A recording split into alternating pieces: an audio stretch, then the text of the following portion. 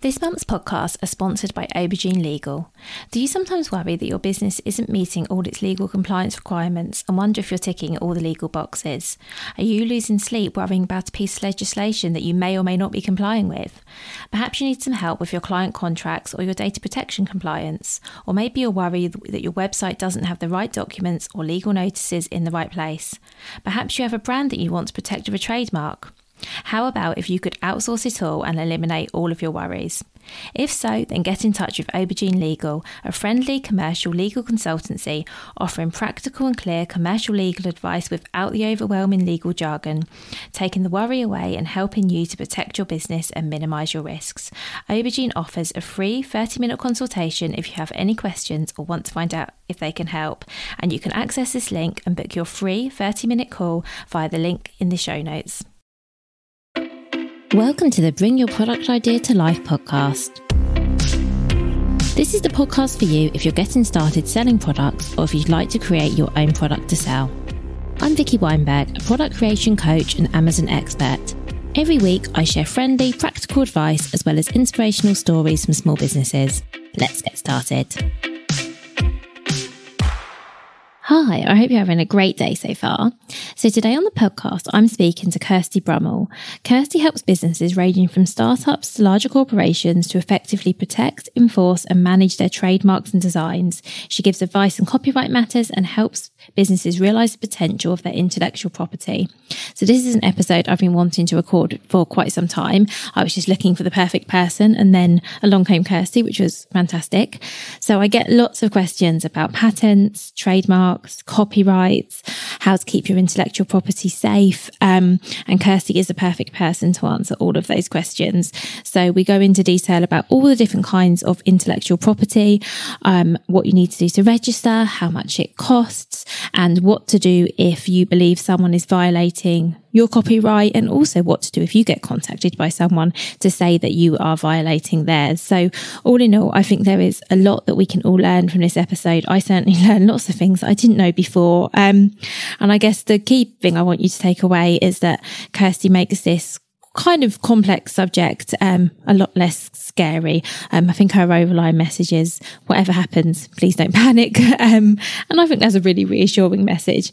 Hopefully you will feel the same after you've listened to the episode. And if you have any questions at all on anything that Kirsty's covered in this episode, you'll be able to contact her via the details in the show notes. So I'd love now to introduce you to Kirsty. So hi Kirsty, thank you so much for being here. Thanks for having me. Thanks for having me on the podcast. You're so welcome. Can we start by you please give an introduction to yourself, your business and what you do? Yeah, sure. So my name's Kirsty Brummell. I'm a chartered UK trademark attorney and I set up Trademark Tonic in May 2020. And basically I help businesses and individuals to protect their intellectual property rights. So covering trademarks and designs and copyright mainly, and just helping in all aspects, whether that be protection, enforcement, management, and anything to do with IP matters. Brilliant. Thank you so much. So I know this is a huge topic, Kirsty. So let's start by talking about intellectual property and maybe what that means and what are some of the things that we could protect as a small business. Yeah, sure. So in terms of intellectual property, it's an umbrella term, which basically it's to do with intangible assets. And that covers things such as trademarks, designs, copyright, patents. And there's also some other topics as well that it can cover off. But those are the main four. And I specialise particularly in trademarks, designs and copyright. So with trademarks, that covers brand names and logos and basically, registering a trademark, for example, to obtain protection and be able to help you to defend your brand name against other businesses if necessary, and also to build up your own rights in relation to a brand name or logo.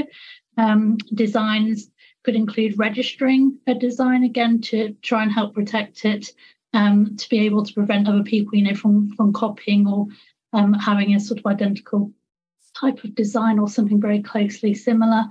And copyright is an automatic right in the UK, and that can cover things. It's sort of like a broad variety of things such as books and magazines. It could include drawings. It could include sculptures. So all sorts of things that fall under copyright, and that comes into existence once you record whatever it is. So, for example, drawings, that you actually record them down, and then you would have copyright in relation to that. And then patents as well, which is to do with inventions, and basically there needs to be an inventive step and capable of industrial application, and also it needs to be novel in order to obtain a patent registration, for example, in the UK.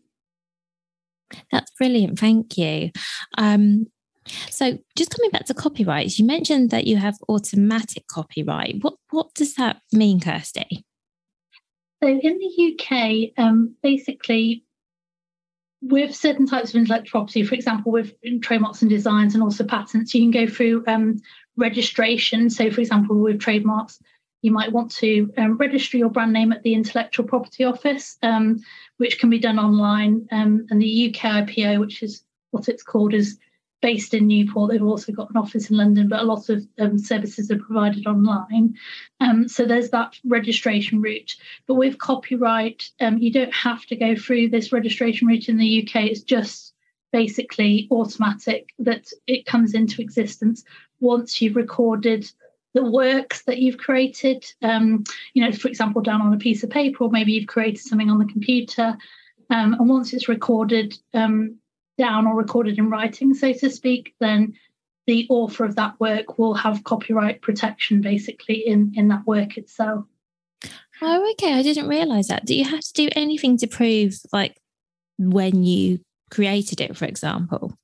Yes, so that's one thing that I always sort of mention, to businesses and individuals when they come and they ask about copyright, is to make sure, if possible, when you're creating any new work, so maybe, if you're doing drawings or, you're writing a book or whatever it is, that basically along the way you're making records of, the dates of creation of certain pieces of work, and also who created it. So if it's yourself, sort of keeping a record of that. And then that could all be used, if necessarily, down the line as evidence, if there was any sort of dispute in relation to, for example, who owns copyright in a work. And also, if anyone came along and say copied book material, that you then might want to use your records and evidence in a worst case scenario, last resort court case against another business, maybe, or an individual. That makes sense. Thank you. So let's say that someone's looking to get some kind of protection for whether it's their brand name or it's a patent. Are there any steps we need to take before going ahead and registering? Yes. So depending on what you're looking to protect, for example, with patents, there are certain criteria you have to meet. So for, say, an invention to actually be patentable in the first place, it would have to be novel. So it has to be new and not already out there, like in the public domain. It has to have an inventive step, something that's not obvious, that's inventive about, what you've created in terms of the invention. And then it has to be capable of industrial application. So before actually then trying to, file a patent application, you want to make sure, first of all, that you've met those criteria where possible, so that, you don't want to sort of waste money, like filing the application and find out it wasn't patentable in the first place. So it's good to look at that, first of all.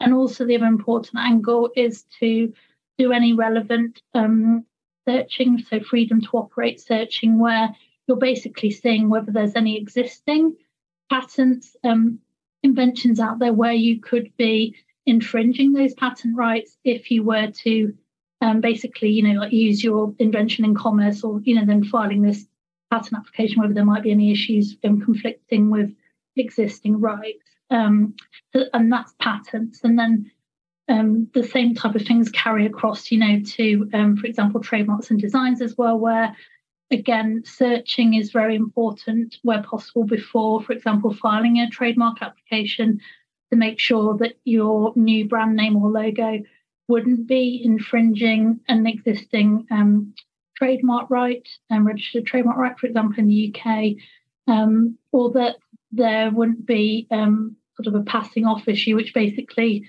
if you're using a brand name over time in the UK and you've built up some goodwill, you can have established basically passing off rights, so to speak, and it's to make sure you're not conflicting with those rights as well, where people have built up goodwill over time in relation to a brand name, so sort of registered and under registered rights to look at. So yeah, definitely searching is quite important, I would say.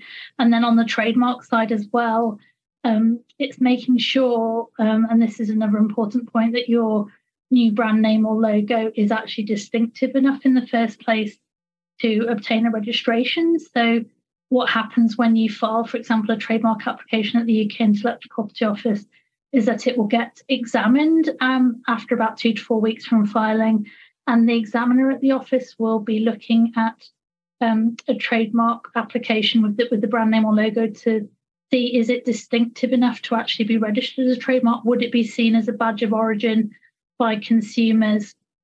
So they make an assessment. And in terms of being distinctive, the best and the strongest trademarks are those, for example, that are invented words, or maybe you've got a combination of two unusual terms brought together, whereas weaker trademarks and those which could be harder to protect would be more on the descriptive side. So it's like, the classic sort of like trying to register Apple for apples and that kind of thing. So where possible, selecting a good and strong brand name or having a good logo in the first place could be important for creating the biggest bubble of protection around your brand or logo, and also hopefully decreasing the chances of issues, like with other businesses as well. Because the more distinctive and sort of inventive a name is, the less likely, hopefully, that you'd be then conflicting with other trademark rights. That's really helpful. Thank you. And I think I heard something once before, and you'll be able to tell me if this is correct, Kirsty, that you can't register the same name if there's a company in the same industry, like a company in the same industry with the same name. That can be a problem. But let's say you were going to open an e-commerce business, you're going to open a shop, but there was a gardening business with a similar name. That would be okay. Is that correct or not correct? So it can depend on basically what the sort of rights are that, for example, that business has to do with, like e-commerce, let's say, and whether their rights are really limited to that specific area, and they've got, for example, a UK trademark registration where they've just covered certain classes that cover off, their products and services of interest, and not covering, for example, gardening products and services. So there's a, like that distinction in terms of what, there's a classification system basically that, trademarks are filed for. And if you're in separate classes, then a lot of the time there can be that distinction and also commercial differences. And these different, if you're then filing an application, that can coexist basically alongside this other registration, which is in a different class. And also if the owner's, got no issues with this new application coming through with the same name. Now, sometimes there could be businesses that have an established reputation. I mean, particularly, like big business multinationals, where they might have covered so many classes in their trademark application, but because they have a reputation and because they're so well known, then basically it broadens out, the extent of their trademark rights, and then they can basically oppose, for example, a new application on the basis of their reputation, even, extending to dissimilar classes of goods and services. So in that situation, there could still potentially be an issue. But a lot of the time, you can find the same brand name where there's different classes. I would still say that, I'd be quite cautious about, when it is the same brand name, making sure there'd be no conflict and seeing, what the sort of commercial interests are of the owner. Sometimes you can sort of try it out and test the water and see how it goes. But the other thing to mention as well is, even if you obtain a trademark registration, there is still a sort of vulnerability in terms of it's still possible to cancel a registration. So even when you've got a registration, another business could come along and try and cancel that on the basis of, for example, if they've got earlier trademark rights. Hopefully that wouldn't happen, but it's just to be aware that even when you have the registration there, doesn't mean it's 100% safe, so to speak. That's really useful. Thank you. So when we're registering trademarks, do we have to think about registering them for all the different classes or just stick to the classes that are relevant? Yeah, it's a really good question. And it can depend on certain factors. So, for example, if you've got a business and you're just in a specific area, to say, maybe like beauty products or something like that, then you might want to start off, and that falls a lot of the time under class 3. But maybe you're thinking in a few years' time already, you might be expanding your product range, maybe like going into medicated kind of products or something like that, which would fall under class 5. So you might be thinking, oh, well, I'm planning on doing this. So you might want to cover, more than you'd be using currently, but, trying to cover off what you're planning to use down the line, intended use, so to speak. But it can come down to budget as well, sometimes as to, how many classes you cover will increase the cost, like in terms of, for example, the official fees at the UK Intellectual Property Office. So then sometimes it might come down to your core classes of interest at the beginning, and then maybe later down the line when you've got more budget to be thinking about filing maybe like another trademark application, you might want to then cover off different classes. But again, the other thing to think about, and there's all the different things to think of all the time, is that is it good to cover up what you can at the beginning, just to avoid like later on down the line, could someone else come along and then maybe cause a conflict, with like new classes that you might want to then cover. So certainly it's something to be carefully thinking about at the beginning.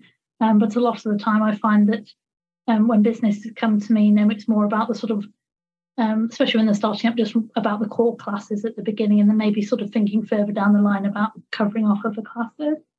That makes sense. Thank you.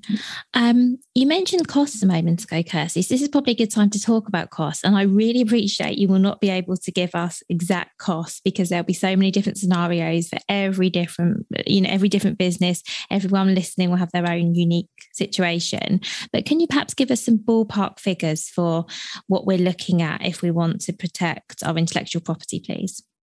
Yes, of course. So with trademarks, as an example, there's a set of official fees, and then if you seek professional help, there'll be a professional fee on top of that. So we're really talking about in the hundreds in terms of, for example, trademarks and designs. With trademarks specifically, as an example, the official fee at the UK IPO would be £170 when you file online for one class of goods or services. And then for each extra class of goods or services that you add, the official fee would be £50 for each extra class that you add on. And then on top of that, there'll be a professional fee. And that basically can range, like in the low hundreds to the mid hundreds, depending on the firm that you go to. And with designs, it's in the low hundreds as well. And then in terms of patents, that's more expensive. And usually you're looking at in the thousands in terms of the searching and the filing process. And also the patent timeline is a lot longer as well, like compared to trademarks and designs. Thank you so much for explaining that. How about if you're on a bit of a budget? Are there ways to protect your intellectual property without spending lots of money, at least at the outset? Yes, so I would say that, if you're on a limited budget, you could, for example, look to try and file a trademark application just for your main brand name, or maybe a combined mark. So you're going for your brand name and maybe like a logo that you'd be using them both in commerce, but trying to cover off under one mark, rather than filing separate applications for each element. Now that could be good from a budget point of view, because you might be filing one application instead of two. At the same time, when you're trying to get the broadest protection possible, it's advisable, to try and file these different elements. So, for example, the plain words of your main brand name, you might want to file a separate application for a logo image to basically get the broadest level of protection surrounding that element. But at the same time, when you're weighing it up against budget, then you might want to go for a combined mark or just filing maybe just for the brand name if that's the main thing you'll use. And also, if you're planning on changing your logo image or you might be updating it along the way, then you probably wouldn't want to file for that until you've definitely got that sort of finalised, and also that you would be using it for the foreseeable future so that you don't have to then keep sort of, refiling down the line for the logo image. That's really helpful. Thank you. So once you have some protection in place, is that enough? Can we just sit back and relax now, or do we need to continually monitor? What do we do next, Kirsty? So in terms of having a registration, I mean, that's great. If you've managed to obtain a trademark registration, then that gives you the right to be able to, for example, prevent another business or individual from using an identical or a confusingly similar brand name or logo where it covers off identical or similar goods and services. So that's what the registration gives you the right to do. So you could, for example, send a cease and desist letter to prevent someone using, say, the same brand name in commerce, where they're covering overlapping goods and services. Or it could be that you could file an opposition against a new application because you've seen, that maybe, again, the identical brand name's coming through and it covers similar maybe goods to what you're covering. So it's good in terms of giving you those rights. Now, how you can see whether, like there's a new application with a conflicting brand name, the UK IPO is good in that it does basically at the examination phase the examiner does their own search and they look for identical or similar existing marks. And what they do is they'll notify those existing owners, of this new application, unless the applicant can successfully argue that the marks are basically dissimilar or the goods and services don't overlap in terms of being identical or similar. So you could be notified by the UK IPO, of a new application coming through, but that's no guarantee, like in terms of the search that they do, it's not sort of 100% foolproof, so to speak. So you can also, as a separate action, set up a monitoring or watching service, and that can be done, like through professional help. So, for example, I help businesses with reporting out, like a watching service every month as to what's coming through the system, maybe application-wise, or you could be monitoring online in terms of what's actually being used, how the brand name that you've got, is it being used out there by other parties when they shouldn't be using it? Is anyone else using the same name? Is there any sort of conflict in terms of the way that your brand name might be being used by another business? So there's certainly ways, you could monitor and watch, or you could do your own manual checking as well, depending on maybe looking at the UK register and putting in, for example, your brand name and seeing what comes out. But I definitely sort of recommend getting professional advice where possible, just so you're covering off, like all the sort of relevant angles. That's really good advice. Thank you. Because I think a lot of us would be really tempted to say, well, I've registered and I'm protected, and then leave it at that. And then perhaps you only find out something goes wrong when something really goes wrong. And let's talk a little bit about that, actually, Kirsty, because something I've seen a few instances of this on social media. I actually had a lady come on my podcast who this has happened to. And the thing I wanted to talk about is when someone sort of copies, whether it's your products, your branding.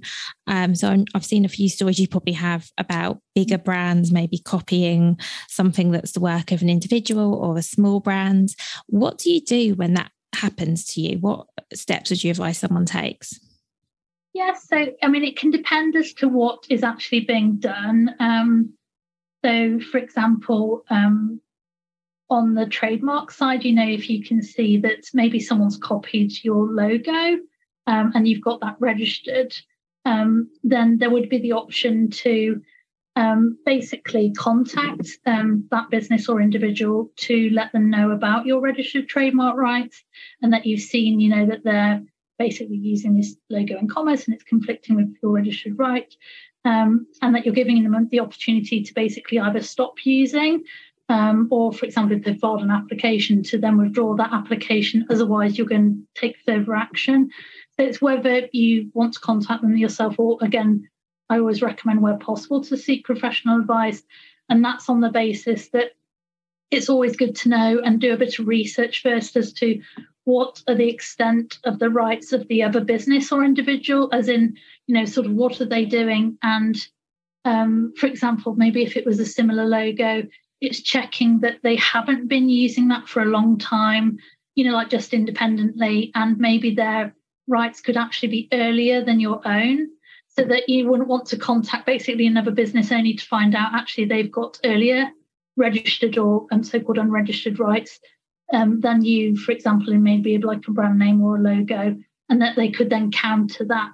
So it's doing the research in the first place too. It's like, right, what are the rights that each business has, and when do they date back to, if you can find out that information first. And then that sort of helps establish, is this the right thing to do to contact them? And there might be different ways to contact them. So there's sort of, you could do it through an IP firm, or through a firm like Trademark Tonic, where they're writing on your behalf and setting out your registered rights. Or it could be a business-to-business contact, and just sort of taking a bit of a softer approach, so to speak, and trying to sort of give them the chance, to stop doing what they're doing before then taking any further action.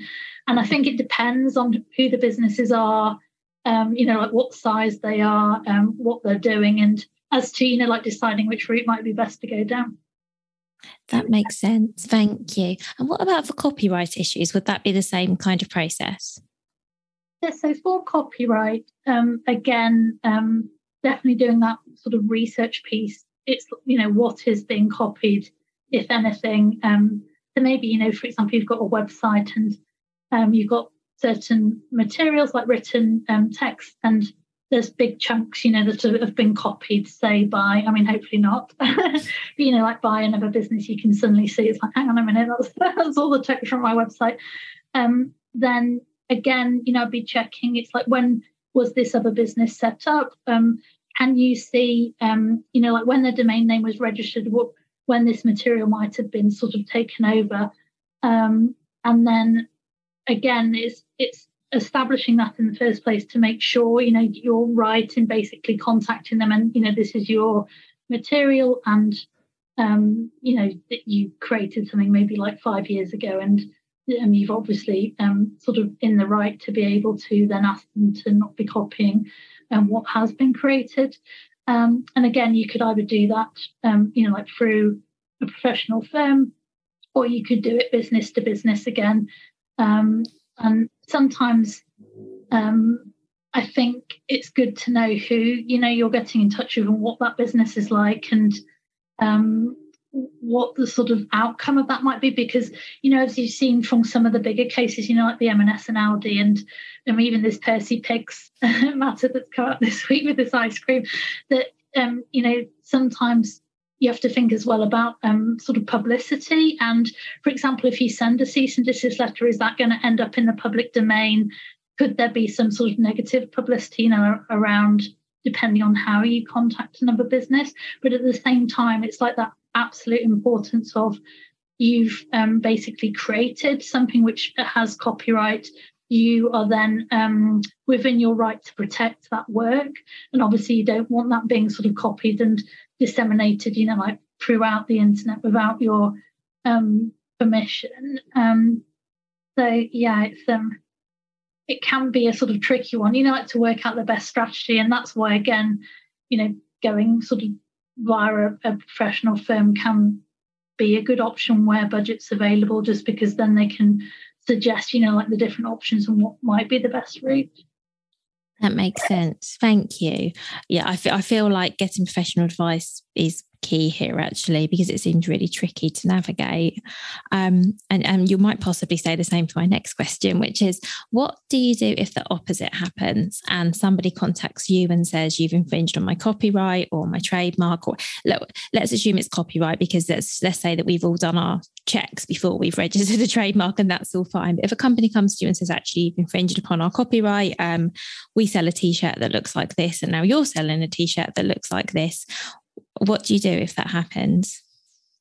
So if it was like the sort of design drawing, like on a t-shirt, or maybe like copied a logo that had copyright protection in it, then I would definitely, in that way round, I think where possible, and again where budget allows, seeking some professional advice first off would be important, because it would be to establish, are you actually infringing that copyright?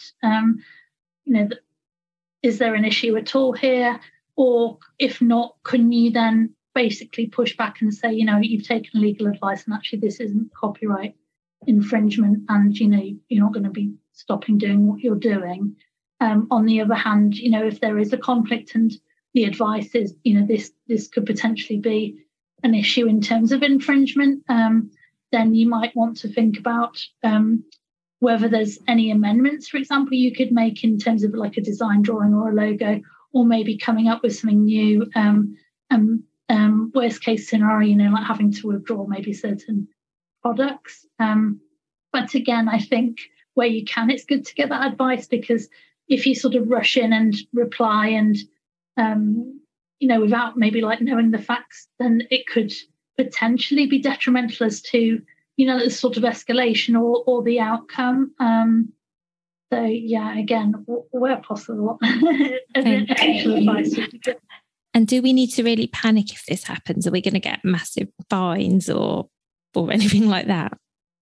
Usually I would say try not to panic. If you received a cease and desist letter, normally it's a pretty sort of standard things, that IP lawyers might do, like in terms of on behalf of their client, as an initial action, sending the cease and desist letter out.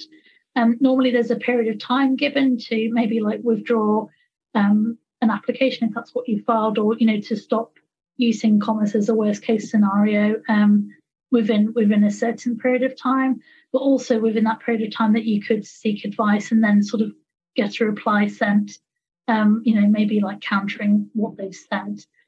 Usually most businesses are not looking for a big fight, or, like as a court action would be an absolute last resort. And worst case scenario, normally most disputes don't actually come, like to a court action. And normally, hopefully, there'll be a way to try and resolve the matter.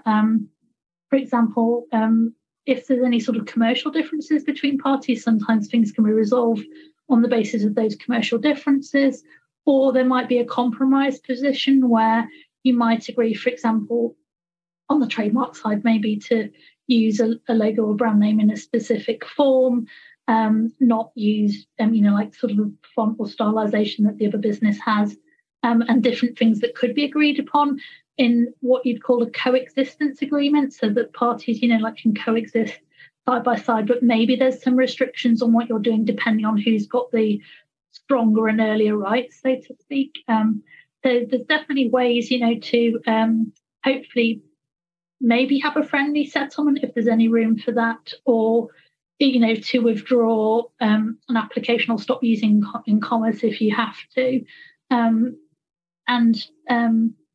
it depends, like in terms of who the other business is, as to whether they, for example, they might ask sometimes for their legal fees to be covered, and any sort of items that have already been sold to be withdrawn, and they might sort of ask for certain conditions surrounding resolving like a cease and desist. But hopefully, these sort of things are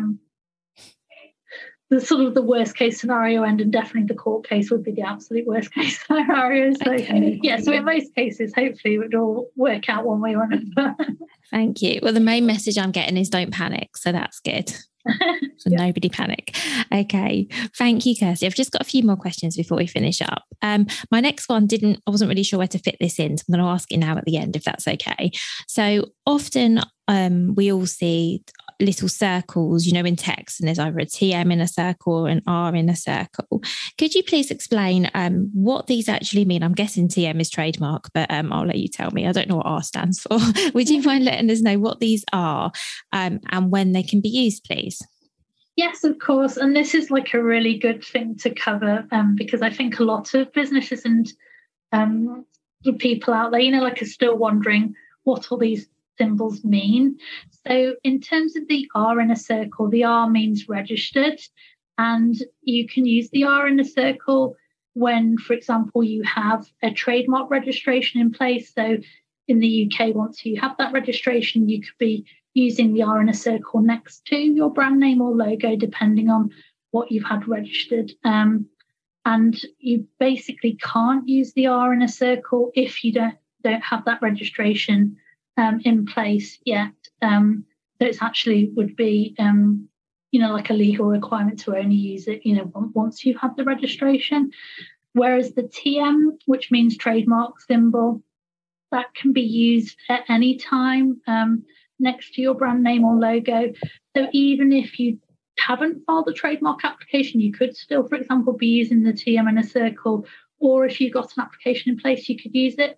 Or even if you've got a registration, you might opt to use the TM in a circle rather than the R in a circle.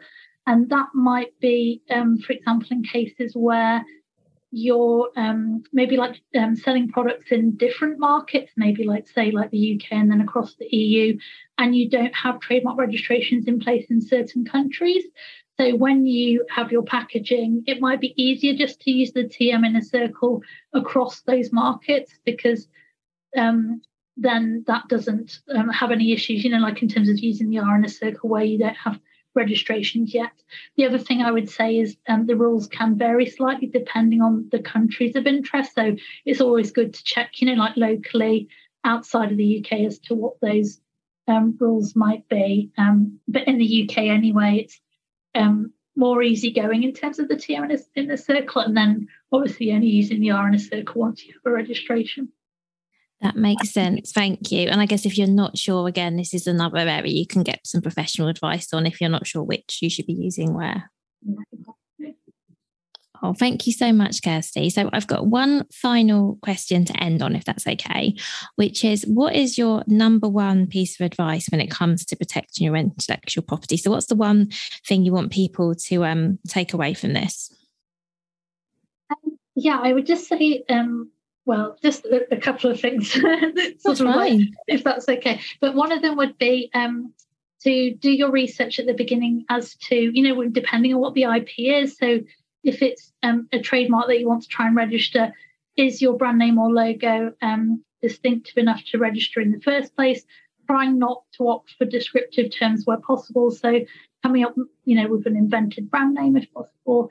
Something unusual that would stand out and be unique, so that you have that biggest bubble of protection possible basically surrounding your trademark. And also making sure where budget allows to do that searching before you file an application or before you start using in commerce, to try and make sure you're not infringing anybody else's registered rights, or that there could be any passing off issues in terms of use of the brand name over time where goodwill's been built up, for example, in the UK. And then the same, with patents as well, is just making sure, an invention, for example, is patentable in the first place before you would then file a patent application, doing a freedom to operate search before filing as well, where budget allows. And then the same on the design side as well, just making sure that it fits the criteria in terms of being new and having individual character and doing any searching where you can. So it basically puts you in a good position, before you start doing any filings, and to sort of help you with the obtaining rights, but also not wasting money, like on filing applications where you might not be able to obtain the registration. That's really helpful. Thank you so much. And thank you for everything that you've shared with us. It's been really useful. Thank you. It's been brilliant talking to you. Thank you so much for listening right to the end of this episode. Do remember that you can get the full back catalogue and lots of free resources on my website, vickyweinberg.com. Please do remember to rate and review this episode if you've enjoyed it, and also share it with a friend who you think might find it useful. Thank you again, and see you next week.